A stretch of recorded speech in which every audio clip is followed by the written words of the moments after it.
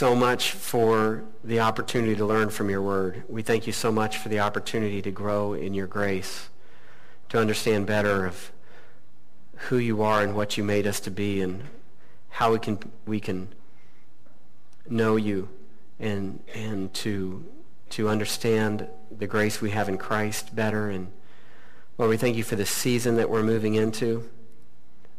And I just pray, Lord God, that you would magnify yourself a little bit more as we focus in on you during this Christmas season. And I pray, Lord God, that there would be many in Crawfordsville and southern Montgomery County, Lord, that their eyes, their minds are turned to you in a different way this season that causes them to wonder what is this gift of Christmas that they are missing. Pray, Lord, that you would put us as your people into the right place to be able to share the hope that we have in Christ. I just pray these things in Jesus' name. Amen. So it's we're opening the Christmas season, and of course we go into the Old Testament book of Daniel. Makes sense, right? Well, that's where the Lord has led us and at this time, but I think that you'll also find that Christ is all over the book of Daniel. And God's kingdom and God's king is all over the book of Daniel. And that is what the Christmas season is about for sure. As we move into the book of Daniel, and over these weeks as I've been studying and praying through this, I've been looking for what is it that God wants us to gain from the book of Daniel as the body at Harvest. And as a whole, what we're gaining from the book of Daniel, I hope, is to recognize the supreme rule of God in an ungodly world. That's what we're titling our study in the book of Daniel, the supreme rule of God in an ungodly world. In the book of Daniel, we read about God's people who have been deported to a foreign land. The book of Daniel is not about Daniel any more than the book of Isaiah is about Isaiah, or that the book of Jeremiah is about Jeremiah. The book of Daniel is about God, as he is at work for and through his people in exile in Babylon. The book of Daniel teaches us that the follower of Christ is able to shine for him amidst the deepest darkness. Daniel was taken into the belly of the beast of Babylon, the empire that was ruling the known world at that time. He was expected to be completely impressed and intimidated by what he saw there. Instead, we see a man who was fully submitted to God and spoke light into the darkness of king's courts. What we see through Daniel's visions is how God quietly rules over the kingdoms of man. We see how God moved entire empires like chess pieces in carrying out his will with concerning his special people. Despite how big the throne might be that is occupied by any earthly ruler, we see again and again in Daniel that there is one biggest throne. And that ruler never moves. We also see from the experiences of Daniel and his three friends how there is a throne in our hearts.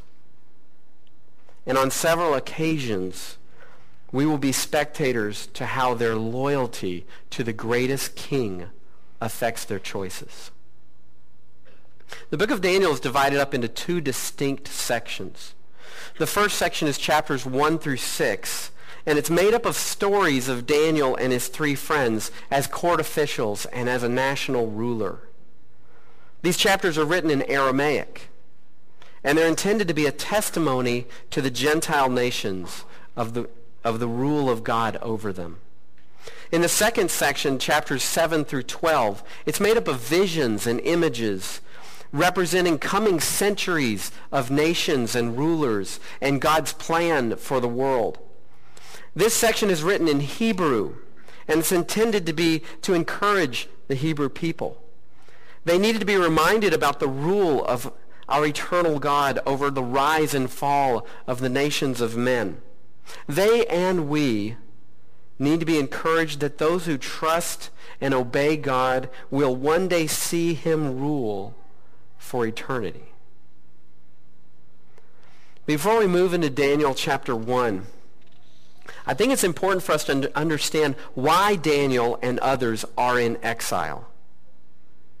Around 1300 BC, or so 700 years or so, years before Babylon comes and deports Daniel from his homeland, the children of Israel are about to move into the promised land that had been promised to the descendants of Abraham. Moses predicted the sad events that would take place eventually. He writes in Deuteronomy 4:25 through 31 of what he said to the children of Israel. He says, when you father children and children's children, and he's speaking for, well, he says, we'll go into it. When you father children and children's children, and have grown old in the land, if you act corruptly by making a carved image in the form of anything, and by doing what is evil in the sight of the Lord your God, and as to provoke him to anger, I call heaven and earth to witness against you, that you will soon utterly perish from the land, and that you are going over the Jordan to possess.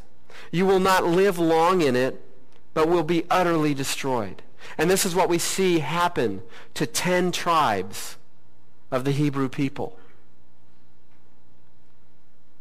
And he goes on to say, and the Lord will scatter you among the peoples, and you'll be left few in number among the nations where the Lord will drive you. This was predicted of what would happen to Daniel and the rest of the nation of Judah because of their idolatry. Around 700 BC, some 100 years prior to Daniel's being deported to Babylon, King Hezekiah had acted foolishly, and Isaiah brings him this word from the Lord. Isaiah says in 39:5 through 7 of Isaiah, then Isaiah said to Hezekiah, hear the word of the Lord of hosts.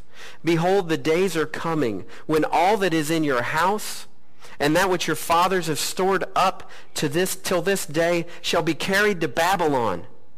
Nothing shall be left, says the Lord. And some of your own sons who will come from you, whom you will father, shall be taken away, and they shall be eunuchs in the palace of the king of Babylon. So we step forward to 605 BC, and we read in Daniel 1, and we title this, Into the Belly of Babylon.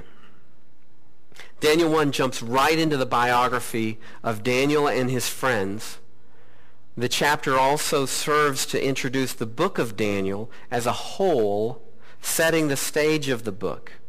But we're going to read chapter 1 together, and I'm going to pause to just kind of explain some statements or some background as we move through it here.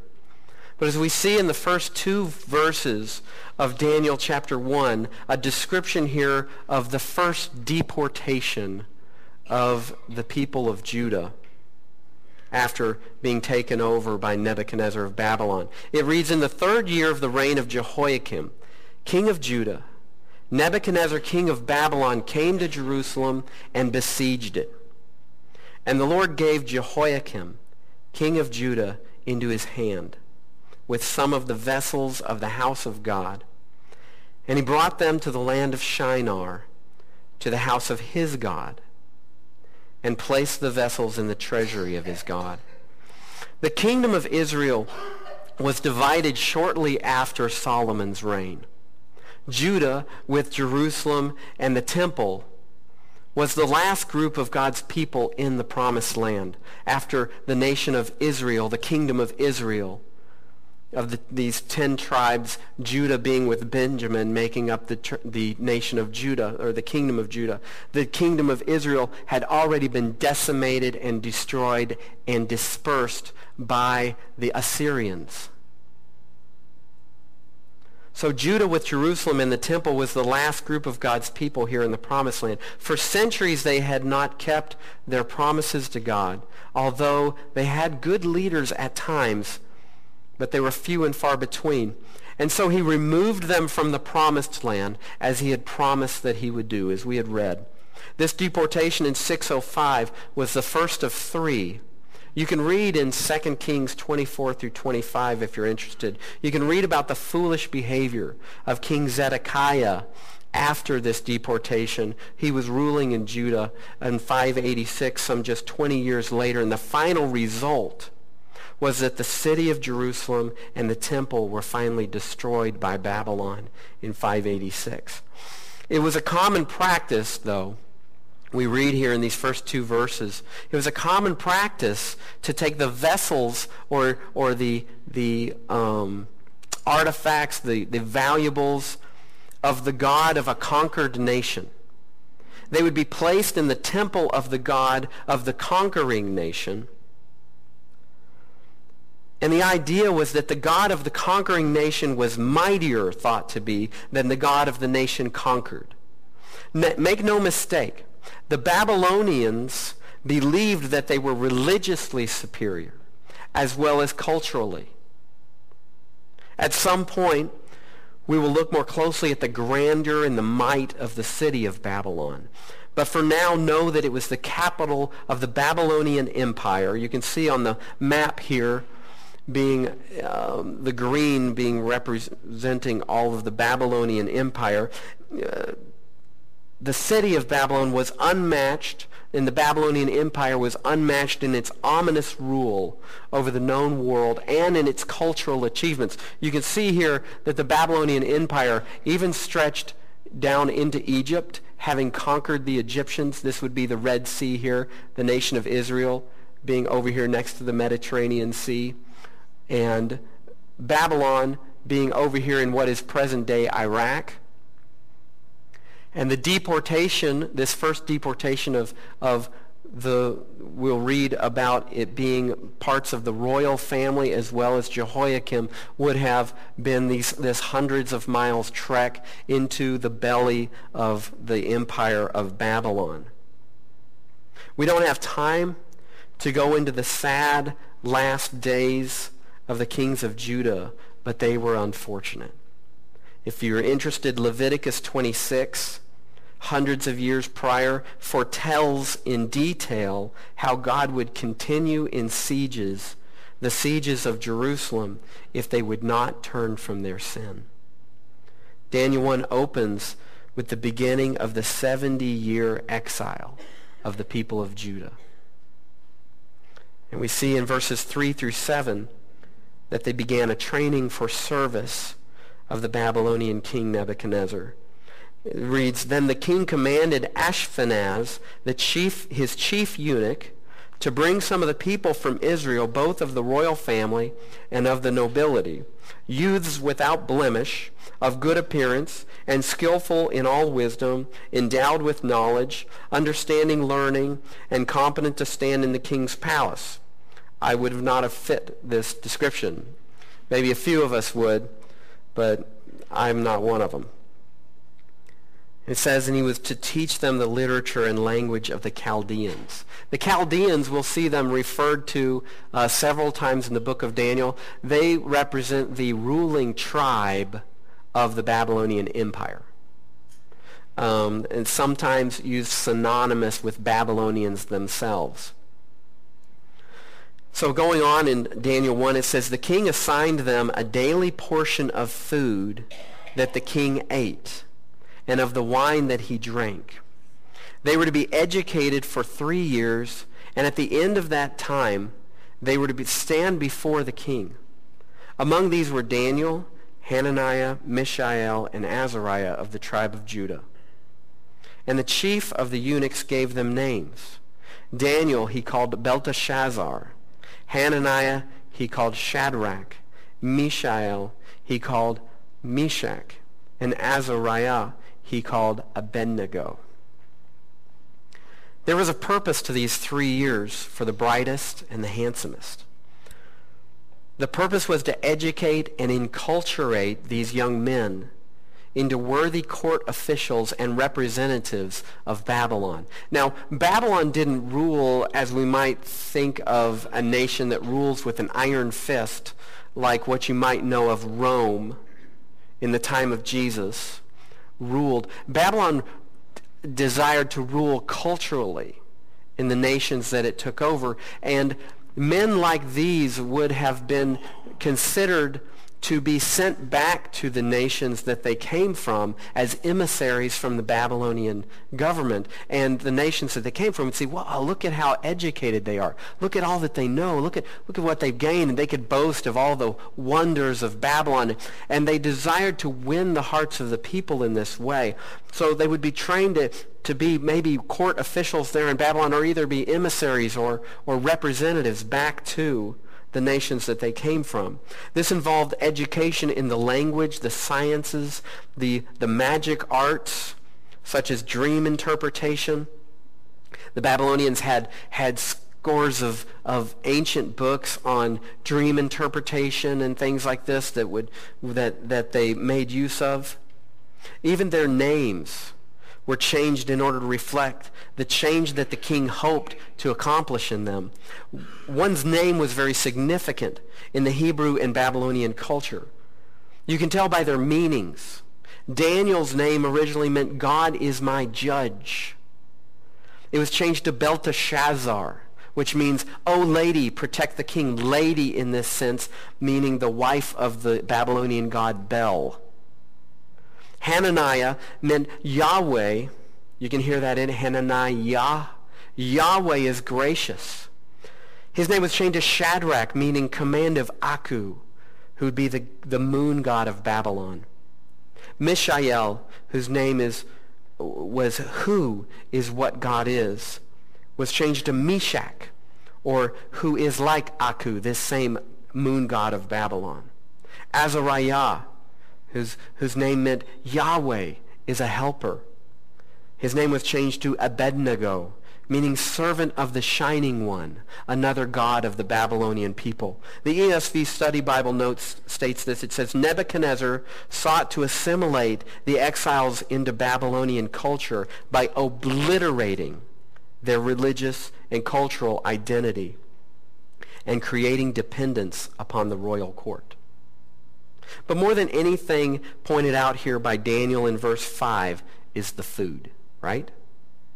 They were to eat the delicacies of the table of the king himself. I doubt anyone in the Babylonian Empire would have been eating better than they would be. Before we move into the issue of this food and the resolve of these faithful four, I want to mention a couple things. It's likely that Daniel and his friends would have been 14 to 18 years old. I think that's important to consider, especially with the low expectations that we put on teenagers today. But I hope this fact also makes it an interesting fact for some of our teenagers here. That this was considered, I guess, the prime of life, but it was also a formative time for these young men. A second mention that I would like to make, just to highlight the severity of their life change, is that it was likely that they would have been made into eunuchs. Some of you kids can ask your parents what that means when you get home. But this was a common practice of this time. The official that they appealed to is called the chief of eunuchs. Remember that Isaiah prophesied to Hezekiah, some among his own sons should be taken away and shall be eunuchs in the palace of the king of Babylon. The strain and pressure put on these young men would have been extremely intense. The opportunity to grieve the loss of their homeland and their future that they knew it would have been massive, and would have been an intense temptation to derail their faith. So this moves us into verses 18 through 16, where it says, But Daniel resolved that he would not defile himself with the king's food, or with the wine that he drank. Therefore he asked the chief of the eunuchs to allow him not to defile himself. And God gave Daniel favor and compassion in the sight of the chief of the eunuchs. And the chief of the eunuchs said to Daniel, I fear my lord the king, who assigned you food and your drink. For why should he see that you were in worse condition than the youths who are your own age? so you would endanger my head with the king. Daniel resolved that he would not defile himself with the king's food, and the other three were in agreement with this. We'll look more closely at what must have been about this food that caused these young men to be led so. But right now, let's just observe the situation. The king, the chief of the eunuchs, hears Daniel's request.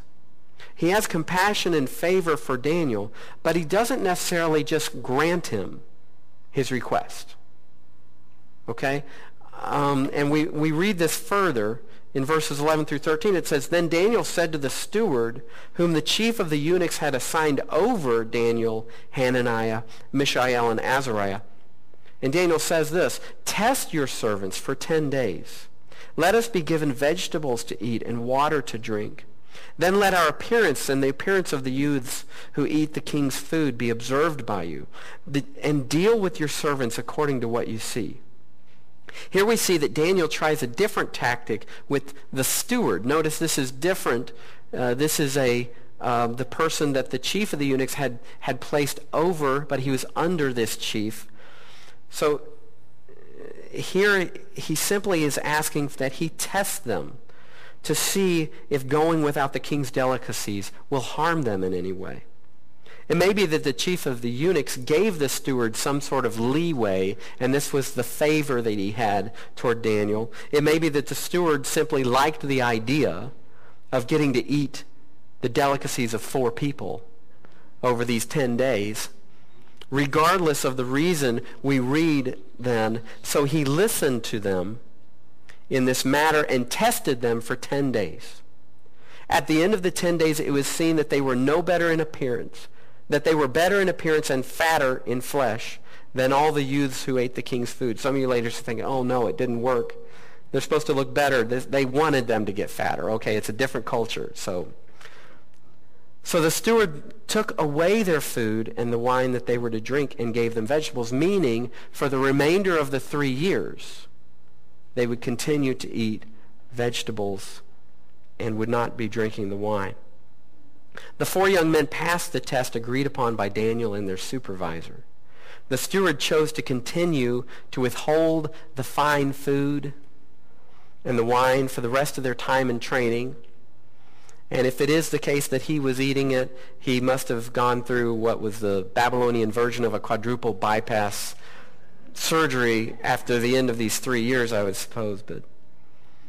So this moves us into Daniel 7, the verses 17 through 21 that the chapter ends with. As for these 4 youths, God gave them learning and skill in all literature and wisdom. And Daniel had understanding in all visions and dreams. At the end of the time when the king had commanded that they should be brought in, the chief of the eunuchs brought them before Nebuchadnezzar, and the king spoke with them. And among all of them, none was found like Daniel, Hananiah, Mishael, and Azariah. Therefore, they stood before the king, and in every matter of wisdom and understanding about which the king inquired of them, he found them 10 times better than all the magicians and enchanters that were in all of his kingdom. And Daniel was there until the 1st year of the King Cyrus. King Cyrus was not Babylonian. King Cyrus was Medo-Persian. This statement is made, and it's significant, and it's pointing out the fact that Daniel outlasts the Babylonians. By the time the Medo-Persians come and take away the empire from the Babylonians, Daniel is still there. And Daniel continues his ministry as a court official into the Medo-Persian Empire further. Have you ever noticed the different names that we come up with to describe supreme rulers? His Eminence, Her Highness, the Prime Minister, the Grand Chancellor, the Commander and Chief, the Grand Poobah. That one's from the Flintstones Lodge, the one that Fred and Barney belonged to. There's a real significance to Jesus' name of King of all kings and Lord of all lords. God is supreme to all those other supposed supreme rulers. Daniel 1 for me, for Harvest, Daniel 1 is that God is always doing his supreme work and works through his holy people. God is always doing his supreme work and works through his holy people. By holy, I mean set apart for him. And I just want to take this opportunity as I try to, as much as I can, to explain what I mean by that. We certainly don't start out holy in our lives. We start out sinfully separated from God. It's only because of the death and resurrection of Jesus Christ that we can have a relationship with our Creator. When a person receives the payment of Jesus Christ for their sins, they are adopted as his child.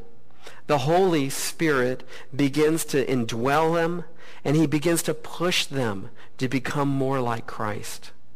This becoming more like Christ involves being convicted and set apart to serve the Lord. Here in Daniel, prior to the coming of Christ, we're going to see how God's conviction for holiness leads these 4 young men. I think that we're going to find Daniel to be very applicable also to our lives today. As followers of Christ in America, we're not in a situation where we've been deported to a different culture that's different than our own. But we find our culture changing dramatically in the very land that we live in. As followers of Christ, we can be encouraged by God's constant reign over everything. And we must look to for our constant opportunity to glorify God within the culture that we live. And this brings us to the eternal principles from Daniel chapter 1. These principles serve us in 2 ways this morning. First, these principles allow us to learn from Daniel chapter 1, but also, as I mentioned, Daniel 1 is introductory to the book of Daniel. So these eternal principles here also introduce the themes that we're going to find as we move through the book of Daniel. The first of these principles that we see in Daniel is God's constant reign over all. Notice what we read in verse 2 here. It says, starting verse 1, in the 3rd year of the reign of King Jehoiakim, king of Judah, Nebuchadnezzar, king of Babylon, came to Jerusalem and besieged it. But then it says, and the Lord gave Jehoiakim, king of Judah, into his hand with some of the vessels of the house of God. We learn from Daniel 1 that God handed over the king of Judah, along with Daniel and his 3 friends, along with some of his own vessels from his own temple. We see also in verse 9 why it was that Daniel was not rebuffed by the chief of eunuchs. It says that God gave Daniel favor and compassion in the sight of the chief of eunuchs. There was a certain favor shown to Daniel by this official. It wasn't from Daniel's charm or his good looks. The clear point is made that God gave Daniel this favor. A 3rd time we read that God gave what was needed in order to accomplish his supreme purpose. We see this in verse 17. As for these 4 youths, God gave them learning and skill in all literature and wisdom. And Daniel had understanding in all visions and dreams. Now, when we're studying a passage of Scripture, a chapter like this maybe, we're looking for what's the theme here? What's being trying to communicate? And one of the things that points us to that is repeated terms. And here in Daniel chapter 1, the fact that he says 3 times in these necessary moments, God gave, is significant. And it's directing us to the idea that this is a major idea that Daniel is seeking to get across. The skills of these 3 set them apart as a part of God's sovereign plan. His plan was to have his people in the highest human court of that time. God used the testimony of these faithful 4 to amaze and humble prideful kings. God would use Daniel's lips to deliver his message to the rulers of Babylon and Medo-Persia. As a pastor, I'm seeking to accomplish what God wants to do for his kingdom. But I believe that these things are going to happen more so through the body of Christ than through me. If I'm wanting to see one of you be involved with something, you might hear me ask, is this something that's on your heart?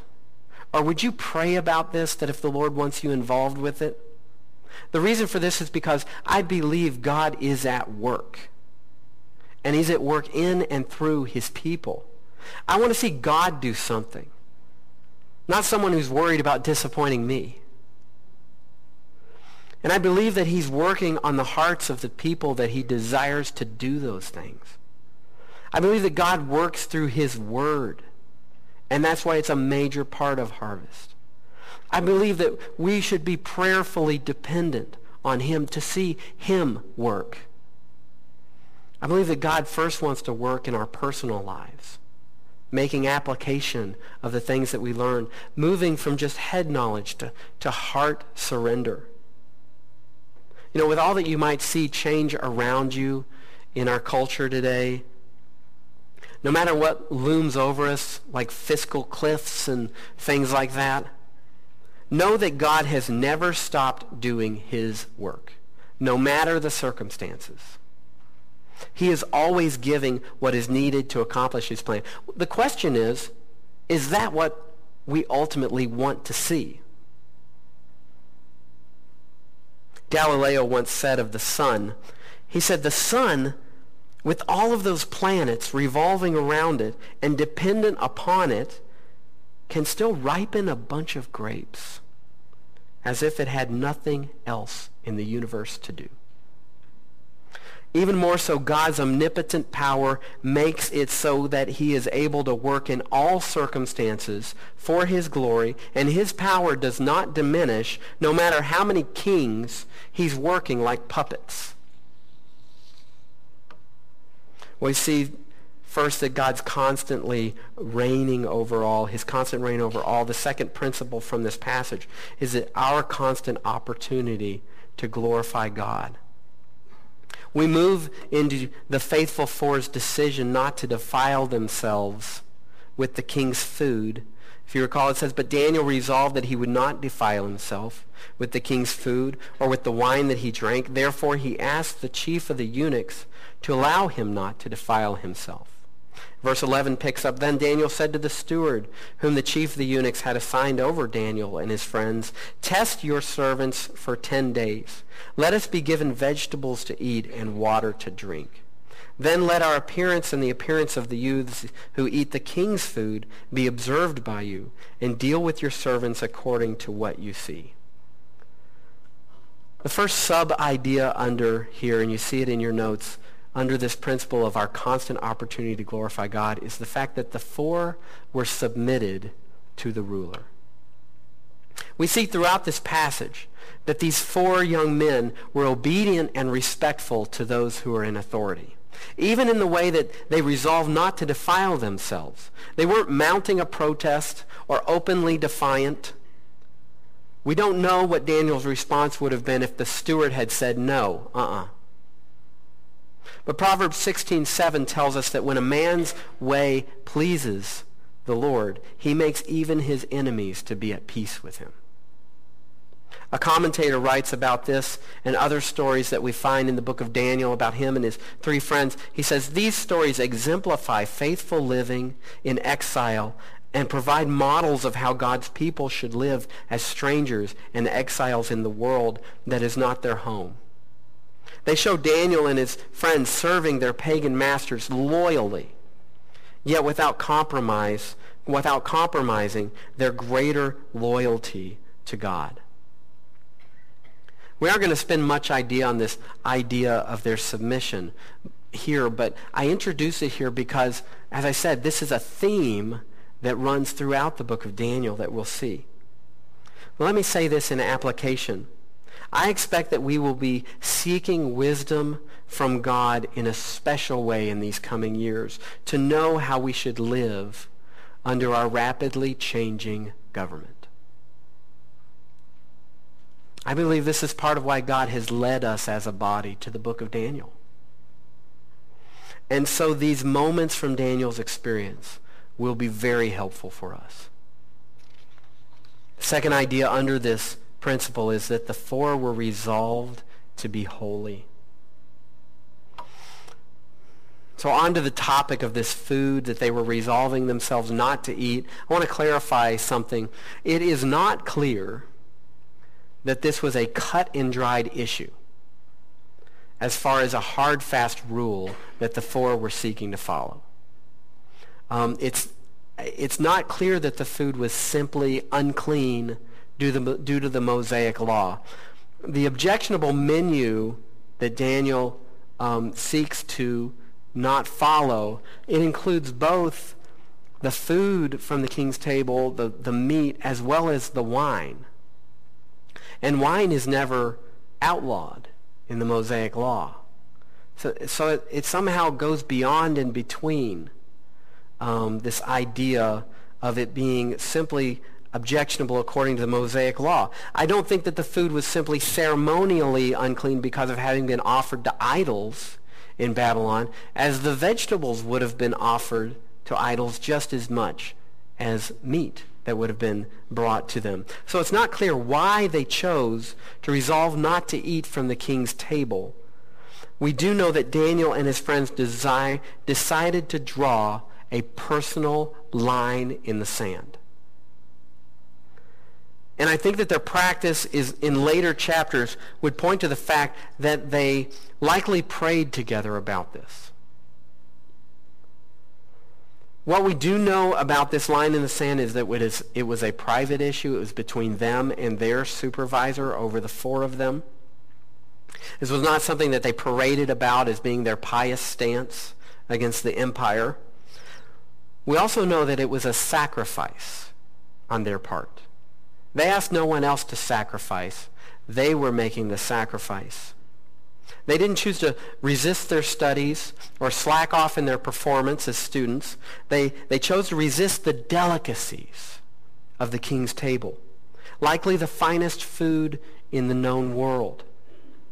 I believe that what Daniel and his friends chose was not to allow themselves to be seduced by the culture. Remember, the king's goal was to win them over. We know that this was a goal of the king of Babylon, and we're talking about the delicious pleasures that were freely offered to them for the taking. Like these faithful four, we're called to treasure Christ more than the seductive pleasures of this world. Treasuring his relationship with God caused Moses to identify with his Hebrew brothers. In Hebrews 11, 24 through 26, we read that by faith, Moses, when he was grown up, refused to be called the son of the Pharaoh's daughter, choosing to be mistreated with the people of God than to enjoy the fleeting pleasures of sin. He considered the reproach of Christ greater wealth than the treasures of Egypt, for he was looking to the reward. Treasuring his relationship with God caused David to resolve to be holy, as he writes in Psalm 101, I will not set before my eyes anything that is worthless. I hate the work of those who fall away. It shall not cling to me. A perverse heart shall be far from me. I will know nothing of evil. There are a lot of New Testament teachings on what should be our approach to our fallen culture. We're given clear commands regarding things like marriage and intimacy, lust and love, stealing and honesty, but there are many decisions that require for us to walk in dependence on the Holy Spirit and to know what to do. Jesus shares in his prayer for us to the Father what it looks like to live in this world but yet not to be of this world. To have Christ is our greatest treasure. He says in his prayer in John 17, I do not ask that you take them out of the world, but that you keep them from the evil one. They are not of the world, just as I am not of the world, speaking of himself. Sanctify them in the truth. Your word is truth. As you sent me into the world, so I have sent them into the world. We could certainly have a whole message about these verses, but the idea to take from this passage is that the challenge that Daniel and his friends faced is our challenge too. Being in the world, but not of it. The tools that we have been given are God's word, Christ as our shepherd, and each other. Socrates once asked, how can you call a man free when his pleasures rule over him? How can you call a man free when his pleasures rule over him? And I believe that this is what Daniel and his friends were making a stand against in their personal life. There are two extreme approaches to the world and its culture around us that we can take as a church. The extreme responses would be total assimilation and total rejection. Daniel knew where God was leading him to draw the line so as to not become defiled. We must each prayerfully know where to draw this line as well. What about you? Where have you drawn the line for yourself and for your family in what you're going to watch on TV? Parents, are you prayerfully approaching your kids' education, engaged with what they're being taught? Where have you drawn the line for yourself or for your family in the friends that you're going to hang out with and the effect that you allow it to have on you? Are you aware that our society is vigilant in its attempt to get pornography before our eyes, and especially before the eyes of our young people? Parents, have you helped your child to navigate through their new gizmo so that they're not going to be exposed to this stuff? Where have you drawn the line for yourself or for your family in where you're going to go for entertainment? To the singles, to the single people, have you prayerfully decided now what godly qualities you're looking for in a potential mate? Where have you drawn the line for yourself or for your family in what you're going to talk about? The list of questions can go on, but the idea is this. In order to be in this world but not of it, we must resolve like Daniel not to be defiled. Ours is the same challenge. Are you prayerfully approaching the seduction of our culture and with accountability? If not, you are not avoiding defilement, as Daniel did. So the last idea here is that the four were prepared to be used. We read that as for these youths, God gave them learning and skill in all literature and wisdom. And Daniel had understanding in all visions and dreams. And verse 21 closes, as we mentioned, and Daniel was there until the first year of King Cyrus.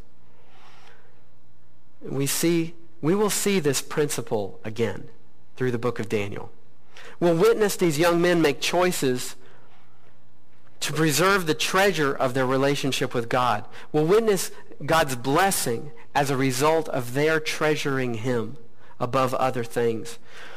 We will also see the stakes grow much higher. Here, Daniel and his friends asked two officials to go out on a limb for them to help them to not be defiled.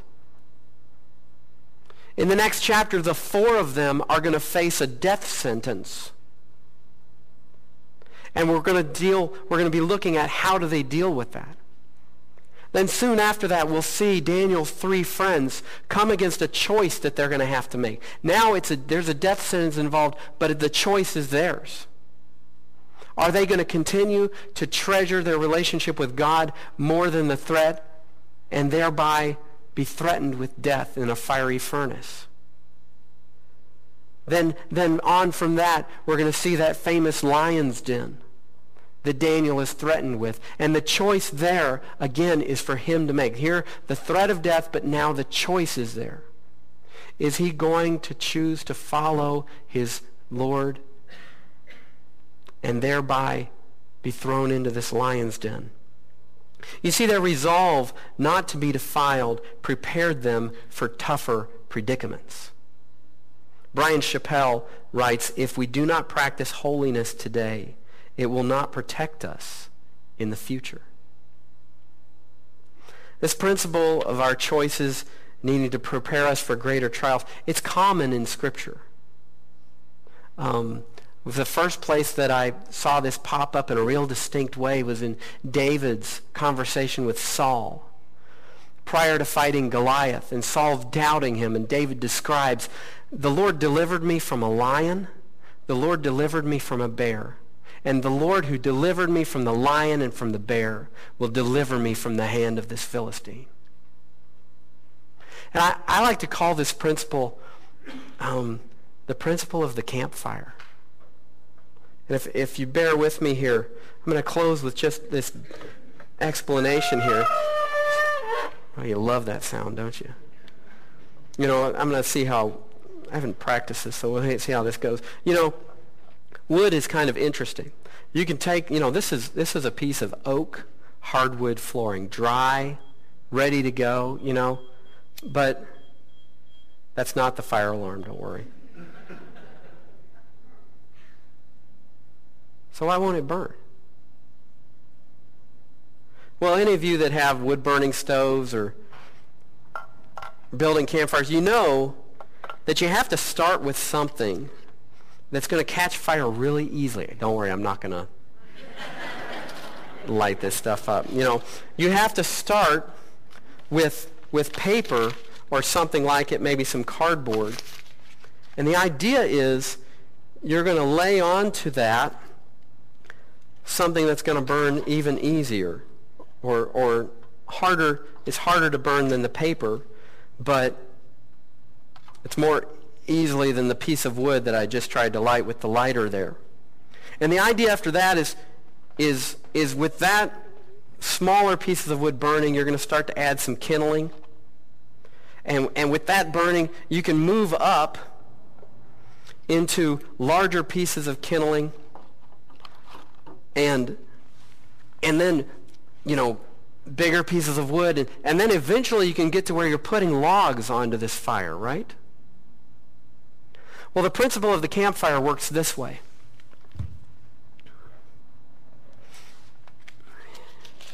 If you don't get the paper started, your fire's lost. You'll never be prepared for the big logs if you don't deal rightly with the little things. And that's the principle of the campfire. That's how Daniel and his friends prepared themselves for the greater trials that were coming. And you see that again and again in biographies that you read of in the scriptures. And young people, this is so important for you. You know, little piddly things like, oh, am I going to obey my parents on this? Or do I really need to, you know, just kind of stop hanging out with this friend that, yeah, it's just, you know, it's only affecting me a little bit. Those small things are what prepare you for the bigger trials and the bigger temptations of life. And that's what we're going to see happen in Daniel's life as well. They were prepared by their resolving not to be defiled. They were prepared for greater trials and greater temptation. I'm going to ask John and Emmy to come on up, and I'll close us in prayer, and then they'll lead us in a song. Father, I thank you for leading us into Daniel in these days. And Lord, I look expectantly to the things that you have to teach us from this. Lord, I pray for each one of us as we face small temptations and trials today, that we'll take these things seriously. That we'll recognize that choosing to resist, choosing not to be defiled in these smaller things, prepare us for being used by you. Prepare us for dealing with the greater temptations that we're going to face. Lord, I just thank you so much for your word, and I thank you, Lord, for your Holy Spirit being involved with us. And I pray these things in Jesus' name. Amen.